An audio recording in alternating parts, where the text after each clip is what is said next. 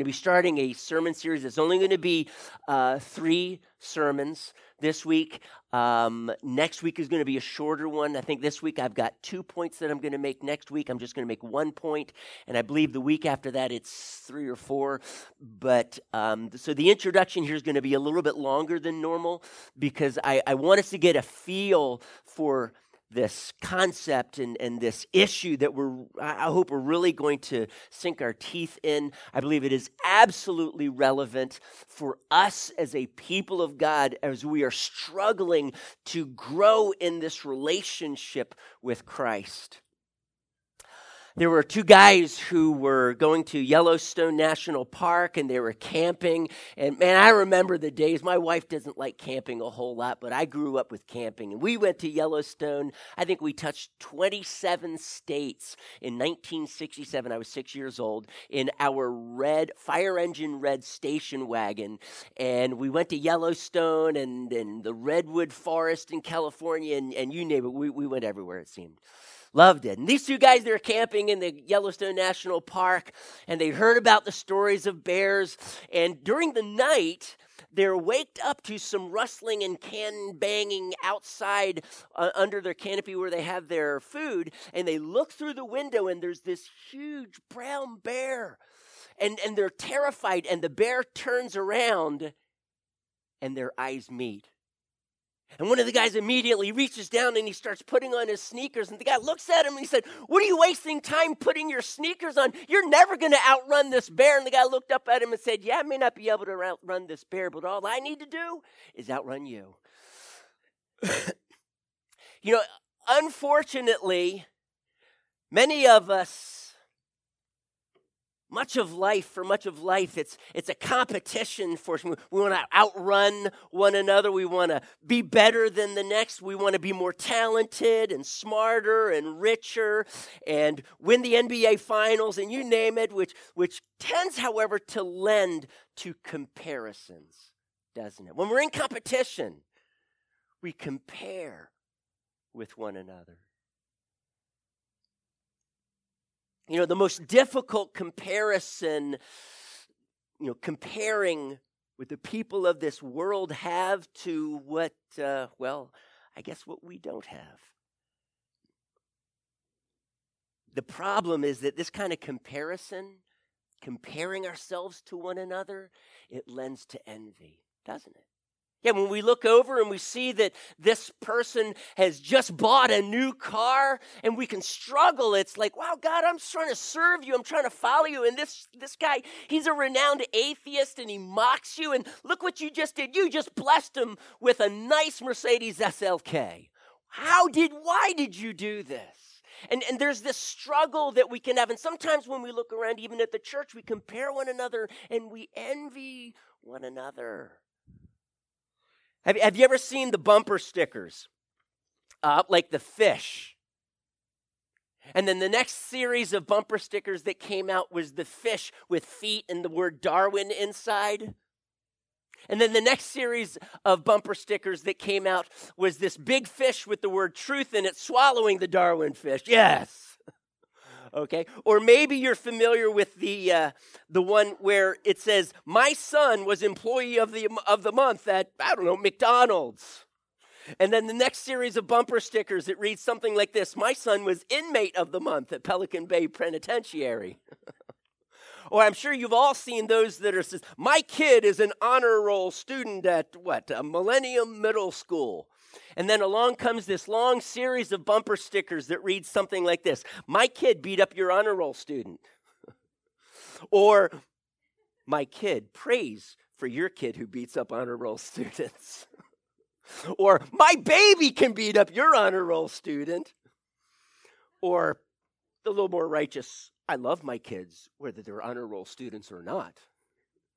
Or this low one: "My dog is smarter than your honor roll student." I love this one, Ed. It was interesting. It says this, a little bit long: "My kid may be able to beat up your honor roll student. Your kid may be able to beat up my honor roll student, but someday mine will buy me a Mercedes while yours might sneak you some free fries if his boss isn't looking." I'm sorry. I had to think about that one. Oh, wow, really? But the problem is, even as Christians, we comparing ourselves, we're sizing things up. And what happens, though, when we feel we don't measure up? We do one of two things. We either envy them or, we come up with these lame excuses for why they bested us. Like when we got beaten one-on-one in basketball, 20-2. He got a few lucky shots in. Yeah, or when we lose in a general election by a landslide and say, it was because of his unfair mudslinging political tactics. And then we find out that even our wife and kids voted for him. Or usually, we just envy them. And this is what I want to get at today. So I'm going to encourage you, if you would turn in your Bibles to Psalm 37. And this is really what David, as the psalmist here, he's struggling with. And he looks out over the world, and all of these people, they're immersed in the world. They're not following God, and he struggles with this. And you can tell that he's struggling with it because he's just so personal. And as I've read this psalm, and I'd never seen some of the things in the psalm that we're going to look at, this is personal for him. But he's had an opportunity, and he's worked through it, and now he's on the tail end of this, and he's looking back, and he's saying, let me just share with you in these few verses what I learned, and how are you going to deal with this? Because church, every single one of us in this room deals with this tendency to compare, and when we feel that we come up short, we envy them.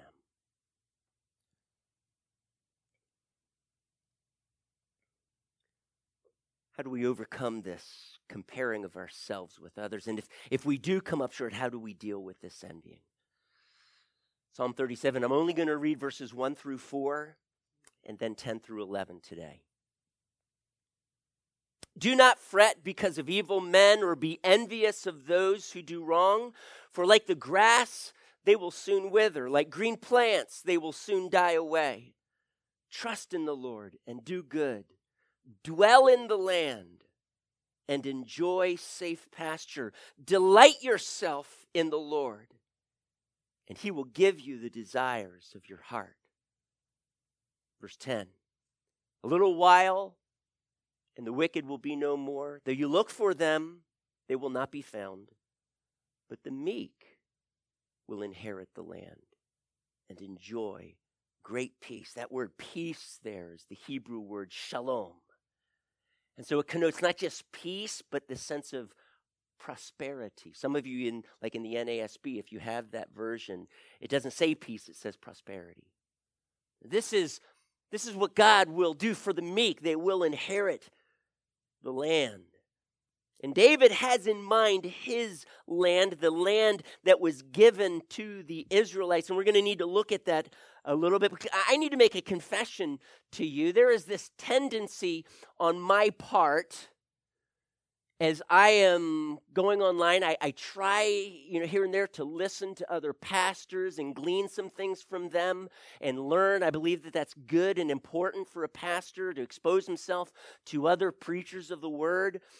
And I am impressed by those who, when they walk up on stage, they have no notes whatsoever. They have the entire sermon, it would seem, memorized. Now, I don't know if it's because the camera's shining on them and their entire notes are up on a back screen. Or I don't know. I don't see that. But I'm going to guess that they have it memorized. And they have interesting styles and such. But they go up there. There's no notes. There's no chair. There's no podium. And I don't know. Maybe this isn't completely right. There's no Bible. But there's this tendency for me to kind of be wowed by that. How can you memorize that? Now, I would pull all-nighters in college because there were certain things that for tests I had to memorize. And it was just so hard for me to memorize that much. And so it's as if I'll memorize it the night before, and then I'll just spew it out on the test the next day. But if I did that for over a week, it wouldn't stick. I would forget it the next day. So I was a crammer. That was my style when it came to certain types of tests where you just had to memorize so much. And I can't memorize too well. So I'm kind of enamored by these guys who can memorize their entire sermon. It amazes me. But have you ever seen those really cool type of glasses that they have in some shows? And there's this little computer geek in an FBI van, and he's typing out the words, and the guy puts on the glasses, and the words show up on the glasses. That is so cool. So I decided to get me some really cool glasses, okay? And I thought they were cool anyway, and I'm going to start preaching with these. So I'm going to start preaching with these Glocks. Do we have autocorrect on the... Is that what we're... Okay, start preaching with these really cool glasses. So I just thought that, I would start doing this, and that way I won't have to bring up my notes, and we'll get rid of the podium, and I'll just be able to preach like this. But then again, I thought maybe that wouldn't be the best way. I really do like my podium. I don't think I'm too attached to it, but I like it all up here. I like the Word of God in front of me. But I will have to admit, I think it's pretty cool when those guys stand up there and they've got it all memorized. Amazing. We struggle, don't we, with memorizing with envying other people and just cool things about them or things that we long for that we don't have. We compare and we envy. Like that guy who rides up next to me. I'm driving my work van, and he drives up next to me in a Mercedes SLK. And I usually just roll my window down and rev my engine. Yeah. It sounds either like a 2-cycle engine when I do that, or at worst, a motorized skateboard. But maybe one day in heaven, huh? I want us to look at verse 1 here. And it starts off this way. It says, "Do not fret because of evil men. Don't be envious of those who do wrong." Do you know what the word fret was? I don't know, maybe I just missed this on my vocab tests. But I always thought that fret meant to worry or be afraid. And then I realized that that's actually a secondary meaning of this word. And so I decided I'm going to look up all of these different versions of this verse and find out what word they used to try and give me a better idea of what this Hebrew word's used that's translated fret. And they all translate it fret. I was amazed. Come on, you got to find a different English word. But here's what I found as far as why they use that. Because the word fret, the first definition, means to be agitated. To be frustrated, even angered. The Hebrew word means to burn or glow. And many times it's translated angered, but not like really angry. And so I'm going to choose this word frustrated. Don't get frustrated. Don't let it bother you when the wicked in this world prosper.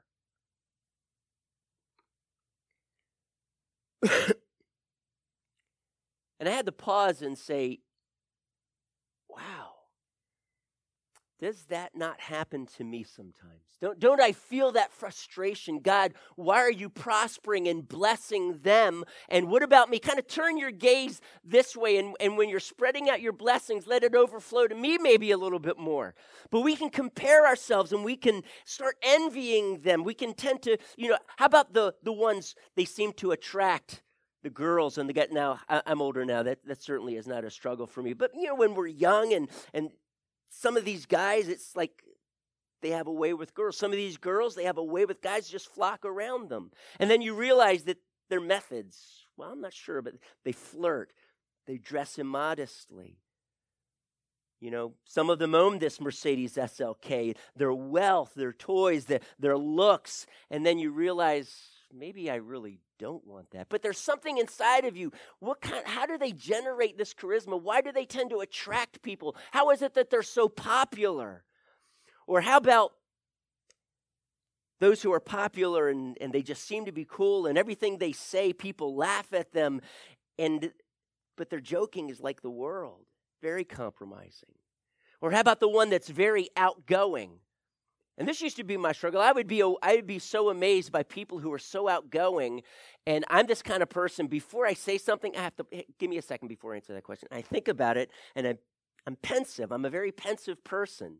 Many times during my quiet time, my kids will see me because I sit in a recliner and I'm just staring up. I'm thinking about the word, and they're probably thinking, Dad, what are you daydreaming about? I don't know. I've never asked my kids, but I can only imagine. And I'm just a pensive person, and my personality is as an introvert. And my wife amazes me in how when she goes to a party, she's like a little Energizer bunny, and she talks to 100 people, and I'm kind of off talking to this one person. And at the end of the evening, it's like, wow, man, I'm killed. That was exhausting. And Meredith said, let's talk some more. It's like, wow. But so we can be amazed and even envy people who are outgoing or people who have some incredible physique, and you're wondering, why didn't I get blessed with this? Or wealth and possessions and a new home and a new car, or even the kids. And we can even envy their marriages and wonder, wow, why can't I have a marriage like that? Why can't I have those kids who are just, they seem to be so obedient? And we can struggle. Well, how is it that they have this stronger gifting, and when we measure our gifting with theirs, or our talents with theirs, or our intelligence with theirs, we feel like we can feel so inadequate. And we start comparing our accomplishments with theirs. And we can feel like a failure.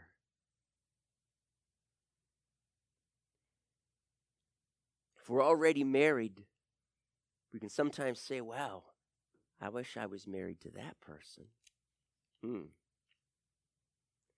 They say that marriage is the process of finding out what kind of person your spouse would have preferred. I thought that was interesting. Okay. We can compare our success stories with their success stories. And in the long and short of it is we can feel inadequate, and we can feel as if God has somehow overlooked us. And God, is this my lot for the rest of my life? And we can make these comparisons, and we see all that they present and who they are. And it's like, wow, why couldn't I have that? Why couldn't I be that way? There's a story told of a professor and a surgeon, and they were getting their cars worked on by their mechanic, and the mechanic was pulling parts out, and he was putting parts in, and it seemed so complicated. And the professor looks over at the surgeon as they've been kind of conversing during the time. And the professor says, I sometimes think this type of work is as complicated as the work we do. And the surgeon quickly responds, perhaps, but let's see him do it with the engine running. The surgeon. Honestly, our comparisons are unfair and they're unrealistic. You don't see their backside. You just see the kind of the white picket fence image, if you will. And we don't see the hurts and the struggles and all of the hurts inside and the negativity, but when they come outside, the smile on their face, the three-piece suit, the car, the new Mercedes in the driveway, and their kids make sure that they use the words sir and ma'am, and yet what goes on inside that home, you don't know about. And we have these unfair comparisons. I want us to look at this phrase. And it's a phrase that is used 8 times in this psalm. And it has to do with the land. Sometimes it's worded inherit the land, or dwell in the land, or simply inheritance. 8 times. I'm just going to quickly read those to you. We read one of them, actually 2 of them. In verse 3, it says, trust in the Lord and do good, dwell in the land and enjoy safe pasture. Over there in verse 11, but the meek will what? Inherit the land. Going back to verse 9, it says, for evil men will be cut off, but those who hope in the Lord will, church, inherit the land. Verse 18, the days of the blameless are known to the Lord, and their inheritance will endure forever. Verse 22, those the Lord blesses will inherit the land. Verse 27, turn from evil and do good, then you will dwell in the land forever. Verse 29, the righteous will inherit the land and dwell in it forever. And then in verse 34, wait for the Lord, keep his way, he will exalt you to inherit the land when the wicked are cut off, you will see it. And I had to step back as I'm observing this and realizing the repetition of this concept and ask the question, what is this land? What is it really getting at? And in one sense, it is this reward, but understand he gives a command right there in verse 3. He says, dwell in the land. And I'm going to tell you this, church, you need to learn to dwell in your land. You see, our problem is our land, of course, is everything that God has given to us, our looks, our physique, our intelligence, our ability to communicate or inability to communicate, the success stories that we have, the failures in our life, everything that God has allowed for us. They can be spiritual, they can be physical, they can be the inheritance that we have received as Christians, the new life that we have in Christ, the fact that we used to be dead, but now we're alive in Jesus, the fact that our sins are completely washed away, or they can be physical, they can be this intelligence, they can be the ability to problem solve. I think it's amazing. Some strongly gifted leaders, they have this ability to problem solve, and they're able to see the forest for the trees, and then they can get up real close and see the trees in the forest, and they have this ability to see the problem and come up with an excellent solution. And some people are extremely gifted in this. And all of this is the land that God has allowed you to inherit. But our problem, church, is that we get discontent with our land. And so the charge that David gives to us is, dwell in your land. Stop being discontent, if you will. Dwell in your land and enjoy everything that God has given you. Get your eyes off of the wicked who are prospering and stop envying them. And we're going to need to ask this question over the next 3 weeks. How do we do that? There's something that tugs in our heart. These desires that we have. We just went through a series on the parable of the four soils. And you remember the thorny ground. And in the thorny ground, the thorns, the weeds started springing up. And Jesus tells us that those thorns, those weeds, are analogous to the deception of wealth and the pleasures of this world, the desires that tug at our heart and want to pull us in that direction and focus on entertainment and recreation and even the sinful desires that are out there. And many people who are raised in the church, when they get older, they want to begin to explore and come out from mom and dad's authority, and they want to go to a college campus far away to do their innocent exploring and discover the world, and in the process discover themselves. But what they really discover is that all those desires, they're empty. The devil promises you everything and delivers nothing. And you've heard the saying, not everything that glitters is gold. In this land that God has given us, He's challenging us. Be content. When Rusty comes over to our house, he makes a beeline for one of two places in our living room. He immediately will go to the living room, one of two places. He'll either head to the corner, because in the corner is where all the toys are that we have for him, and there's a rocking chair in front of it, I guess, so that we don't see the toys all the time. But he'll go behind the rocking chair and he'll start pulling out some of the toys. Or he'll go to the entertainment center, and there's a little box in which we keep some of his books. Now, we have 50 to 70, maybe more little golden books, just like this one right here, little golden books.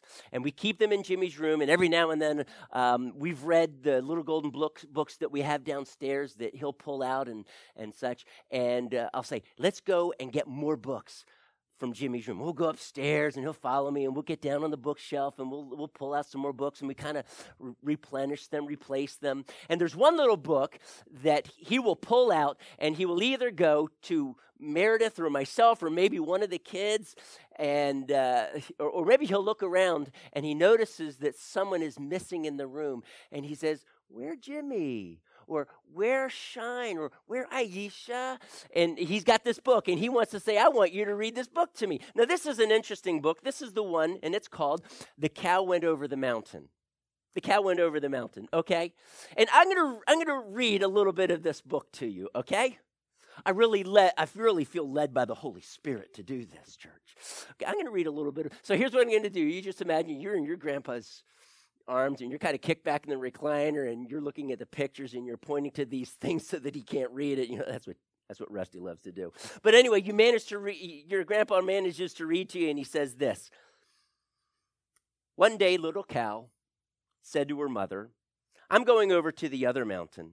The grass is munchier over there. Very well, said Mother Cow. Now, I've got to pause, and I'm thinking, what? Mother Cow, you just let your baby cow go to another mountain because the grass is munchier? Are you serious? This is America. We don't do that.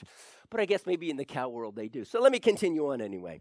He says, so away went little cow, and soon she met a little frog. Come along with me, little frog, she said. I'm going over to the other mountain. The bugs are much crunchier there. I'm hooked already.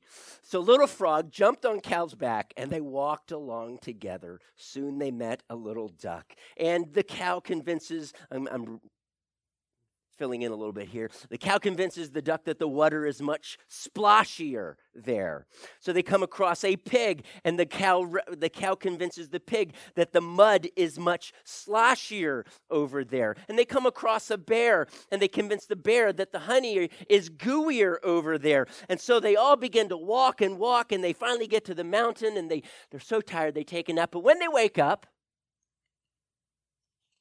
they realize that the grass is not munchier, the bugs are not crunchier, the water was not splashier, the mud was not sloshier, and the honey, and this is what ticked me off, was not gooier. Yeah. But then little cow realizes something and looks across the valley and says, look, we're on the wrong mountain. And as she pointed, they all agreed that the other mountain was greener. So down they went, crossed the valley, and up they climbed, and then they stopped, and do you know what they found? They were home on their own green mountain.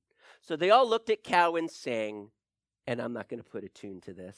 You'll thank me later. The grass is munchier, the bugs are crunchier, the water is splashier, the mud is sloshier, the honey is gooier right here at home. And they laughed and laughed and laughed. And the kids love this story, but what a truth that this presents. You've heard it simply put, the grass isn't always greener on the other side, right? The land that you see your neighbor have isn't always better than yours, and it's not greener. And no, the bugs aren't crunchier, and the mud is not sloshier, and the honey's not gooier. And yeah, it's none of that. It only looks that way on the outside, but on the inside of people's lives that just so impress you, that is not something that you would want many times. And God is saying to us, church, dwell in your land. Dwell in your land. Enjoy it. Now, can I just say here, the point that I'm getting at is very different than the point that's made in Jabez's prayer in 1 Chronicles chapter 4. Do you remember what he prays there? It says that he was more honorable than his brothers. His mom gives birth to him, calls him Jabez, and the word Jabez actually means pain. Not pain in the neck, but just pain. I guess because of the pain that she bore. Maybe her husband died during this time. We don't know, but there's pain. And so she names him Jabez. I mean, I'm not so sure I want that name. It's pain. But he's given that name, and this is his prayer. He says, God, would you superabundantly bless me? And would you extend my territory? Now, when you look at Jabez, you realize that his name in that chronology falls next to the names such as Kenaz and Othniel. Now, if you've read through the book of Judges, you realize they were the first judges after they took the land and after Joshua. And so you realize that when Joshua sent them back to their own land and they divided, each tribe now divides up territory, that there are Canaanites and Perizzites and Hivites and such still dwelling in the land. Though the majority of them have been conquered, they're kind of like a thorn in the flesh, if you will. But it's their job now to overcome these tribal peoples and oust them from their land, because this is the land that God has given them to inherit. So when Jabez says, and he's praying, extend my territory, he is not falling into the trap of one in verse 30 in Psalm 37 that is eyeing his neighbor's land and says, wow, I want that one. I like the kind of the overlook into the lake. Wow, I wish I had a lakefront property, but you didn't give me one.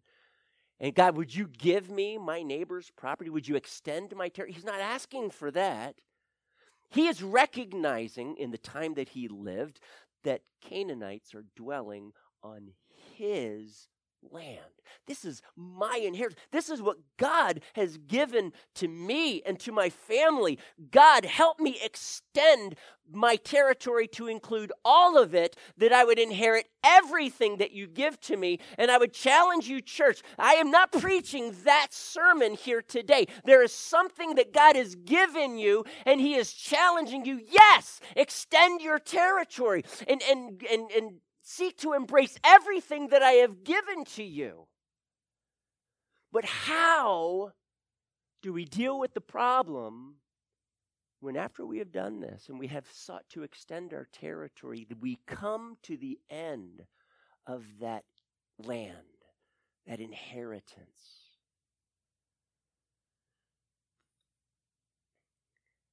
How do we learn then to dwell in the land?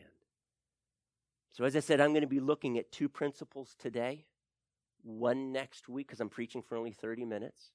Then we're going to have a pass the mic time, and then several the next week. The first one that I want us to look at is found right there in the first few verses of this psalm. And the first point then is understand temporal things in light of eternity. Understand temporal things in light of eternity. He says right here that these people that we're envying, they're like grass, they will soon wither. They're like green plants, they'll soon die. Over there in verse 10, give it some time, he says, but the wicked will be no more. You're going to search for them, you're not going to find them. The reason is because they're in the grave, and that is the end of their life. The end of the pleasures that they experienced, maybe 70, 80 years of pleasure.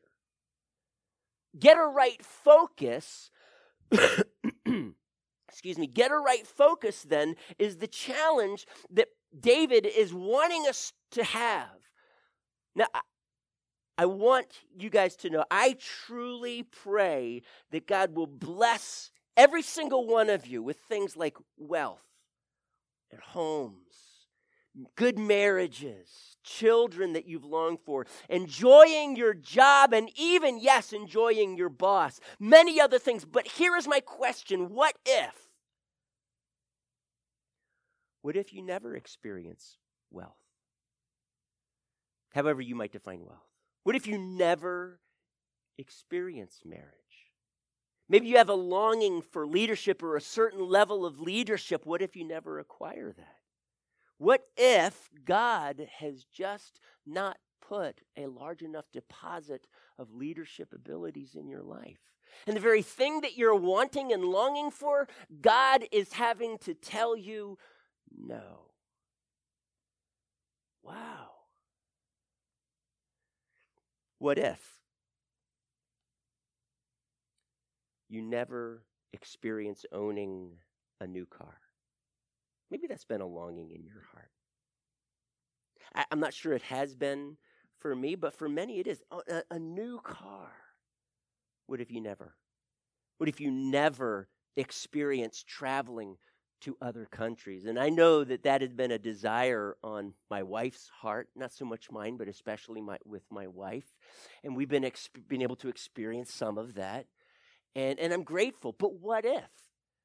What if you have this desire to see the Great Wall of China and the Leaning Tower of Pisa and the Eiffel Tower and the castles of Germany and many other things, but the money's never there and you never get to do that. And all you get to do is open Leisure magazine and look at the pictures and envy. Are you following me? And so here's what I'm going to, this is what David is trying to communicate with us.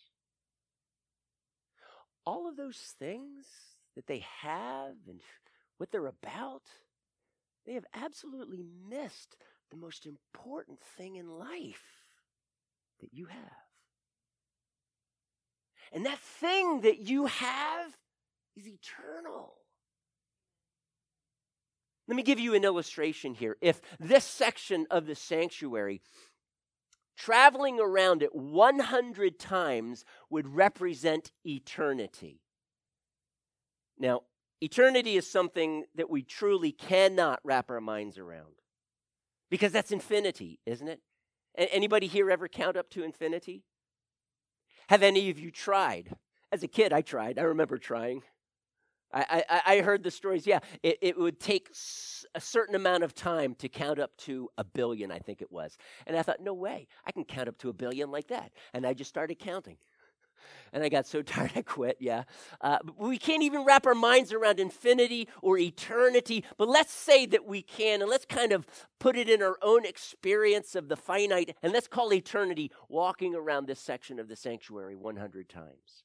My life, in view of traveling around this 100 times, is this much. It's about 1 foot, 12 inches. That is my life. That is my 60, 70, 80 plus years of life. That's my life in view of all eternity. That's about, 1/2000th. I actually did the math on this. 1/2000. I'm guessing, okay. 1/2000th. My life, 12 inches, 1/2000th of walking around this 100 times.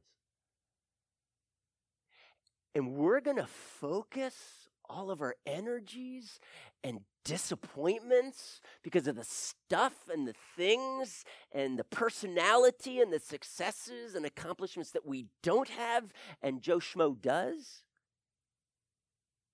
And in light of eternity, he spends forever separated from the love of Christ, love of God, which is in Christ Jesus. And we get to experience that promise. We will never be separated from that.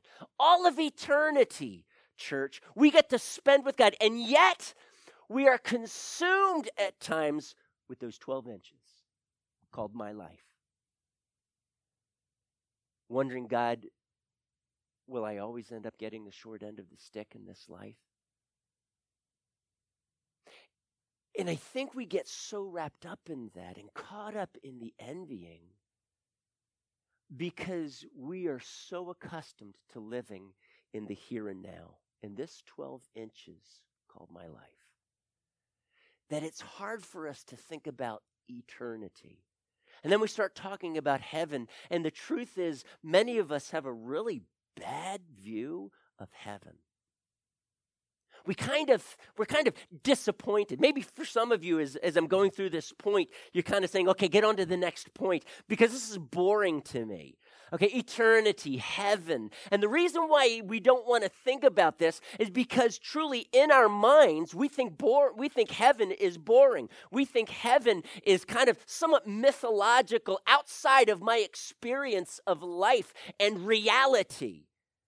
And it's religious, and it's almost as if we separate religious truths from factual truths of reality. Do you hear what I'm saying? And heaven is kind of like a dream. It's not real. Nothing could be further from the truth. Heaven, in the new heaven and the new earth, that will be more real, if you will, than this life here. It will be far more pleasurable.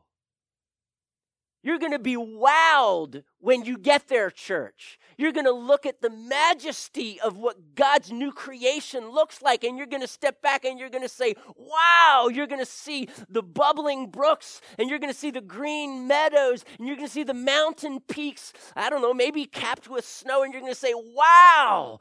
Looking around, wow. Diego, how do they say that in Spanish? How do they say wow in Spanish?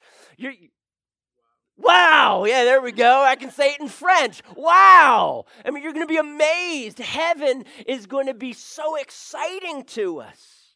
We're going to be gripped by it.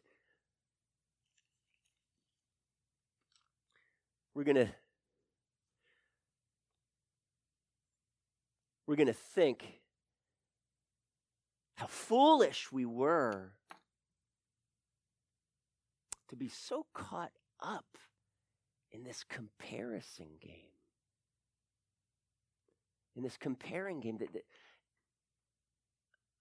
so what my neighbor has? So what if I go through all of life and I never get that Mercedes SLK? That's total. And by the way, I don't long for a Mercedes SLK. Don't go out and buy me one, please. I know Donald's going to go out, and for my birthday, he's going to get me a Mercedes SLK Matchbox. I know he's going to do that. That is not what I'm getting at right now. But that'd be cool if they sold those, wouldn't it? But that is not my desire. It's truly not. Though I will have to, and I'm going to admit this to you, church. I do look forward when I get an opportunity to get rid of my rusty, my rusty van, work van. I do look forward to that day. And I get to drive like a normal car like the rest of my family does. You can all say, oh, right now. Yeah, thank you. I'm feeling better already. I appreciate that. The truth, though, is that we get so caught up in this. Wow, 70, maybe 80 plus years compared to eternity. What is that?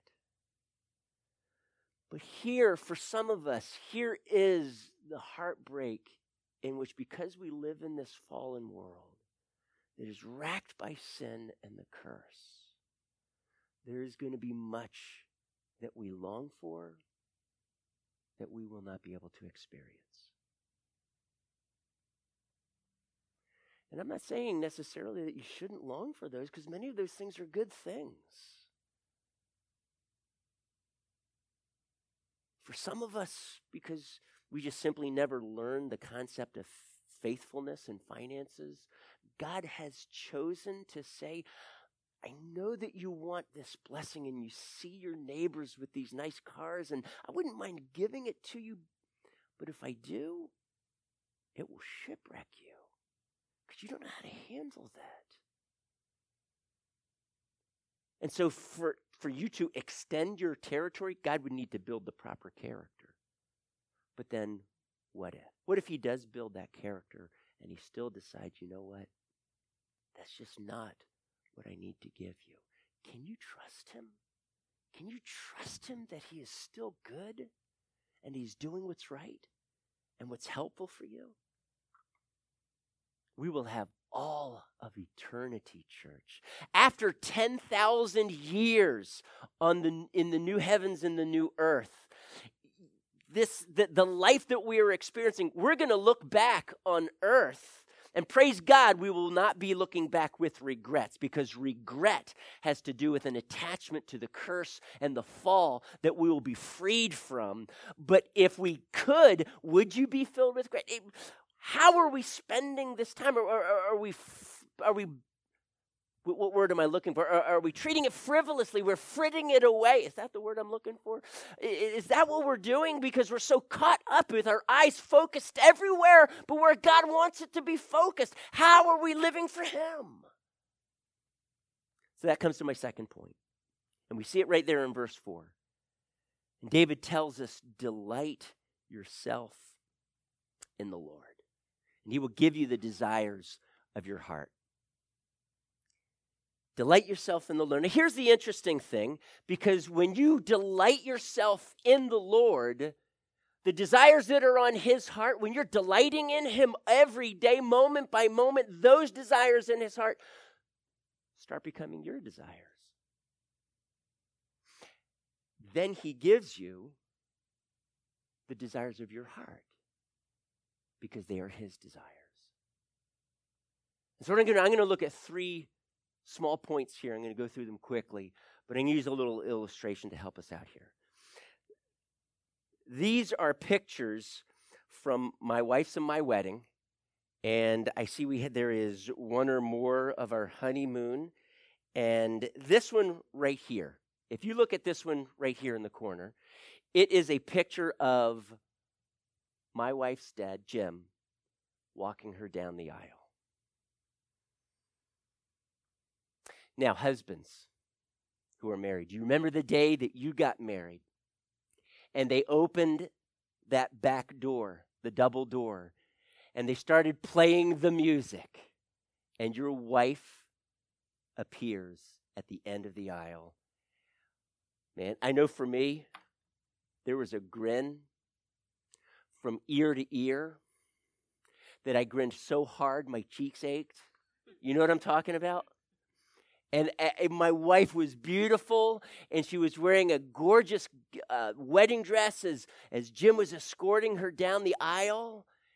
And I began this journey of learning how to delight in my wife. And that was hard for me because the sad thing is that I was a very selfish person, and to this day, I still wrestle with a lot of that junk. But I'm learning to delight in my wife. And I'm going to use that now as an illustration to give us three real quick things. What does it mean to delight yourself in the Lord? How do you do that? I know for me, in discovering this concept of delighting in my wife, number one, I learned to focus on my wife, and I fell in love with her more and more and more. And so that the things of this world, as I began to focus on her and studying her and learning more about her, she became more and more in sharp focus, and the things and the stuff of this world began to become fuzzier and fuzzier. And when you delight yourself in the Lord, and he comes more and more into clear focus for you, the things of the world, the backdrop of it all, of life itself, begins to become cloudy and less focused. Why? Because Jesus is in full view. Jesus is who you're focusing on. And these longings and yearnings, they're secondary, tertiary, or some of them that you recognize aren't even good at all, you throw them away. So how do you delight yourself in the Lord? Learn to focus on him. Matthew chapter 6, verse 21 says this: where your treasure is, help me out, church, there your heart will be also. That's right. So where is your treasure? What are you valuing? And if you're focusing on God and you are falling more and more in love with him, then he becomes the desire of your heart. He is your treasure, and as a result, that's where your heart is, and it's not falling prey in the thorny soil to the desires of the pleasures of this world or the deceptions of wealth. And those become fuzzier and fuzzier as God becomes more and more in focus.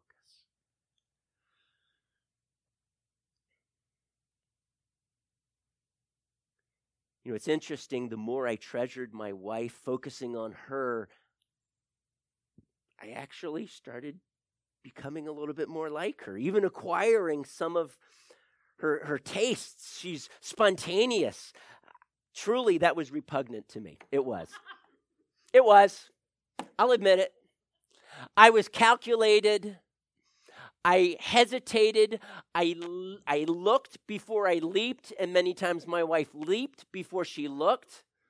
And I just thought, that's just not the way to live life. Come on. You have to examine your steps at least a couple days and truly become preoccupied with this next step. And she would say, oh, cool, and she would jump.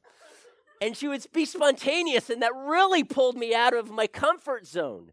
And I began to realize, wow, this spontaneity, I kind of like it. And I had this secret, I want to be a little bit more spontaneous. So I would surprise my wife every now and then, like once in a blue moon, and I would be spontaneous. And I would say, hey, sweetheart, what about Friday night? We just Go to the beach and walk in the sand. That's probably happened once, though. But yeah, we did that, and she liked it, and it was spontaneous. Or I said, hey, was it our anniversary? That evening, let's go to the beach. And, okay, I did plan this a little bit more than, because there was a song I had written to her when we were in college, and I had to dig that up. So that part was planned. But, hey, let's just go to the beach. Let's walk the sands. And then I pulled out my guitar, and I sang this song to her. And thank you. I appreciate that. And so I became more spontaneous the more I focused my attention on her, because that's where my treasure was, then that's where my heart was. I began to value relationships more. When I went to parties, I began talking to more than one person. Wow, like 2 or 3. And my wife would still have been able to talk with every single person. And so the drive home, if it was like a 30-minute drive home, she would be able to take up those 30 minutes and talk about every single conversation that she had that evening. And I would take about 10 seconds and say, here's the one I had. But I began to realize that I really did like people. Yeah, that's a good thing if God's called you to be a pastor, I found. I really liked people, and I began to talk with more than one person at a party, and I would watch my wife engaging in conversations, and I would try and do that too. Valuing relationships. Seeing the forest and not just the trees right there in front of me. It's taking a step back, and I realized as John Maxwell challenges, if you want to be a good leader, you have to have this ability to see the forest and then see the trees, and then see the forest and then see the trees, and then see you get the point. You've got to be able to do this. If you're just seeing the trees, you're going to not see the forest. And if you're just seeing the forest and you're just a big picture person, all the details will fall through the cracks. But you have to constantly go back and forth. That's what a good leader does. And so I tried to see how my wife incorporated the big picture. And I said, I want to become more like that. And yes, believe it or not, and this may come as a shock to some of you, I actually began enjoying romantic comedies. Like You've Got Mail. That's one of my wife's favorite movies. Either that or Snowball Express. But she loves romantic comedies. So if we're to go out to a movie, I realize we're not going to go to an action flick. We're not going to do that. And we have some common ground here. So if we can find a romantic comedy, okay. But the truth is, we usually end up watching it, waiting for it to come out on DVD anyway. But I've learned to enjoy romantic comedy. See, this is what happens when you begin to focus on this person. And so for this one, I want you to imagine that bride coming down the aisle, and you've just got this huge grin on your face. Learn to delight in the Lord like that. And the second thing I want us to see is that I realized that I needed to seek her interests first. Can I ask you this? What is your quest in life? If you were to say, here's my number one quest, here's my number two, here are goals in my life, where would you place your spouse? If you're married, where would you place your spouse? I learned this early on. Happy wife, happy life. I realized that my goal, and it's not just a saying or even a somewhat humorous saying, very true, by the way, but I began to realize that I wanted my wife to be happy. And not just for me. That's kind of like a selfish return, but I really wanted my wife happy. And one of the greatest frustrations that I had was if she wasn't happy and I couldn't fix it. And it's because I really wanted that for my wife. And I began to realize there is something inside of me as a man, as a husband, that longs for my wife to be happy. And I lived for that. And I'm not saying that she was first place in my life. Actually, Matthew 6:33 says, seek first the kingdom of God and his righteousness, and all these things will be added unto you. It's just that we many times, even in the church, get that backwards. We seek first the things of this world, and God comes second. We compare ourselves with others, come up on the short end of the stick and envy them, and then, oh yes, let's make sure we go to church. And God is saying that, let's get this right. Because if you seek him first, all of these things that he truly does want to give us, and there will be some he won't, and we can learn to live with that, but he does want us to experience more of these blessings. He wants us to dwell in our land. He does want us to extend our territory, but he doesn't want us to envy our neighbor's land. He doesn't want us to become discontent with our land. Seek first the kingdom. This becomes then our life ambition, not acquiring the stuff of this world, which we can never take with us to heaven. You may remember this little commercial. I think I've mentioned it before, where they're at a gravesite funeral. The pastor is reading from Scripture, and you see a guy who's coming in late, and he walks up and he stands next to this gentleman and pauses for a moment, and he leans over and he says, "So how much do you think he left?" And the guy leans over and he says simply, "Everything." You're not going to be able to take any of it with you. You're going to leave it all behind. Why spend so much energy in life to acquire these things that you're never going to be able to take with you? You see, as we seek first the kingdom of God, and as we long to please him, then we become content with those things that are on his heart.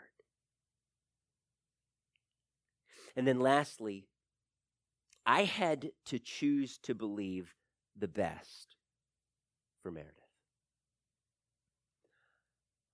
I had to say, you know what? Maybe her intentions in all of this really were good. Maybe my perspective on this situation, I shouldn't jump the gun. Maybe I need to take a step back. Maybe my wife's perspective, maybe it's actually right. And so I began to try really hard to see things from my wife's perspective, but the problem is she's this extrovert and she's so different than me. And sometimes I kind of thought we are so different. When God put us together, he laughed. And he said, "Good luck with this one." But I had to realize, wow, she is so different than me, and I would long for her to be more like me. And God, at a point in my marriage, said, "Mike, learn to celebrate how different she is from you." I had learned to celebrate some of the differences, just not all of them. And I began to realize, wow, this is really awesome to have a wife that is so different than me. And if I couldn't see things from her perspective, I would try harder to see things from her perspective. And I'm not saying that she was always right. I was listening to a guy who was preaching a sermon, and he mentioned, you know what? Every time my wife and I would have a discussion, we got into an argument, I always won. Always won. And then they invented Google. And she would be able to Google the this issue, and now I haven't won an argument for 11 years.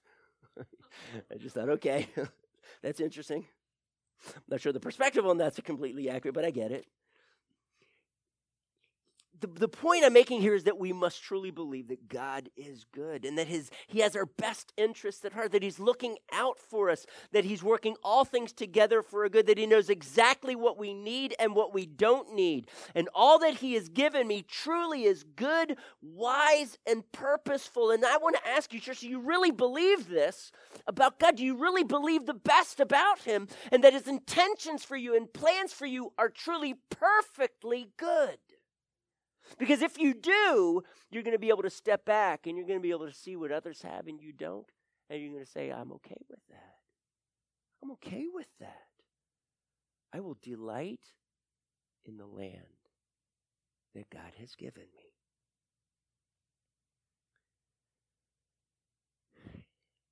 And I can remember years ago when I broke the cartilage in my knee and God just yanked sports out of my life. That was my life. And he said, nope, not anymore. And I remember the disappointment and the frustration and the struggle of this and learning because I had just given my heart to Christ. What does it mean to truly delight yourself in the Lord? And that was hard. And it has been an adventure ever since. And I began to realize that there were reasons why God extracted that from my life, the sports. Number one, there was selfish ambition, and God needed to extract that from my life. And then I realized I needed to begin to acquire different goals. God's goals for my life, not just my dreams. Not, God, here are the dreams that are in my heart. Would you bless them? Would you climb aboard my plan, God, and bless it? And God began to say, you know what, Mike, would you allow me this? But I've got a plan for you. Can you see it from my perspective? And now I am inviting you into my plans for you. And when I began to realize that I needed to lay those down, that's when I stopped comparing myself, stopped envying, stopped delighting in the land, started delighting in the land that God had given me. And so here's the question I put before you, church. Are you truly delighting yourself in the Lord? Can you stand with me? Father, I ask you, God, would you just strip away the struggles, the luring of the things of this world that we can get so easily caught up in just by picking up the Sunday morning newspaper or windows shopping online or any number of things, and our hearts get drawn away and we're longing for the things that others have that we don't. And I'm just asking you, Lord, give us perspective here. Your perspective. Take your desires and plant them in my heart, God. And that the struggle, the tumult that exists there would be quieted down. And that you would pull out the thorny weeds in my life. And you would take your desires and your goals and all the good things that are on your heart, and would you plant them right here in my heart? I want to want what you want. I want to learn to delight myself in you, God, and delight myself in eternity. May we fall in love with you, Jesus, so that you're our everything. In Jesus' name I pray. Amen. Amen. Well, church, God bless you. Have an awesome, awesome week. And again, on behalf of the Jeffords, thank you for all the help that you have given them. And we'll look forward to seeing you this Wednesday. God bless.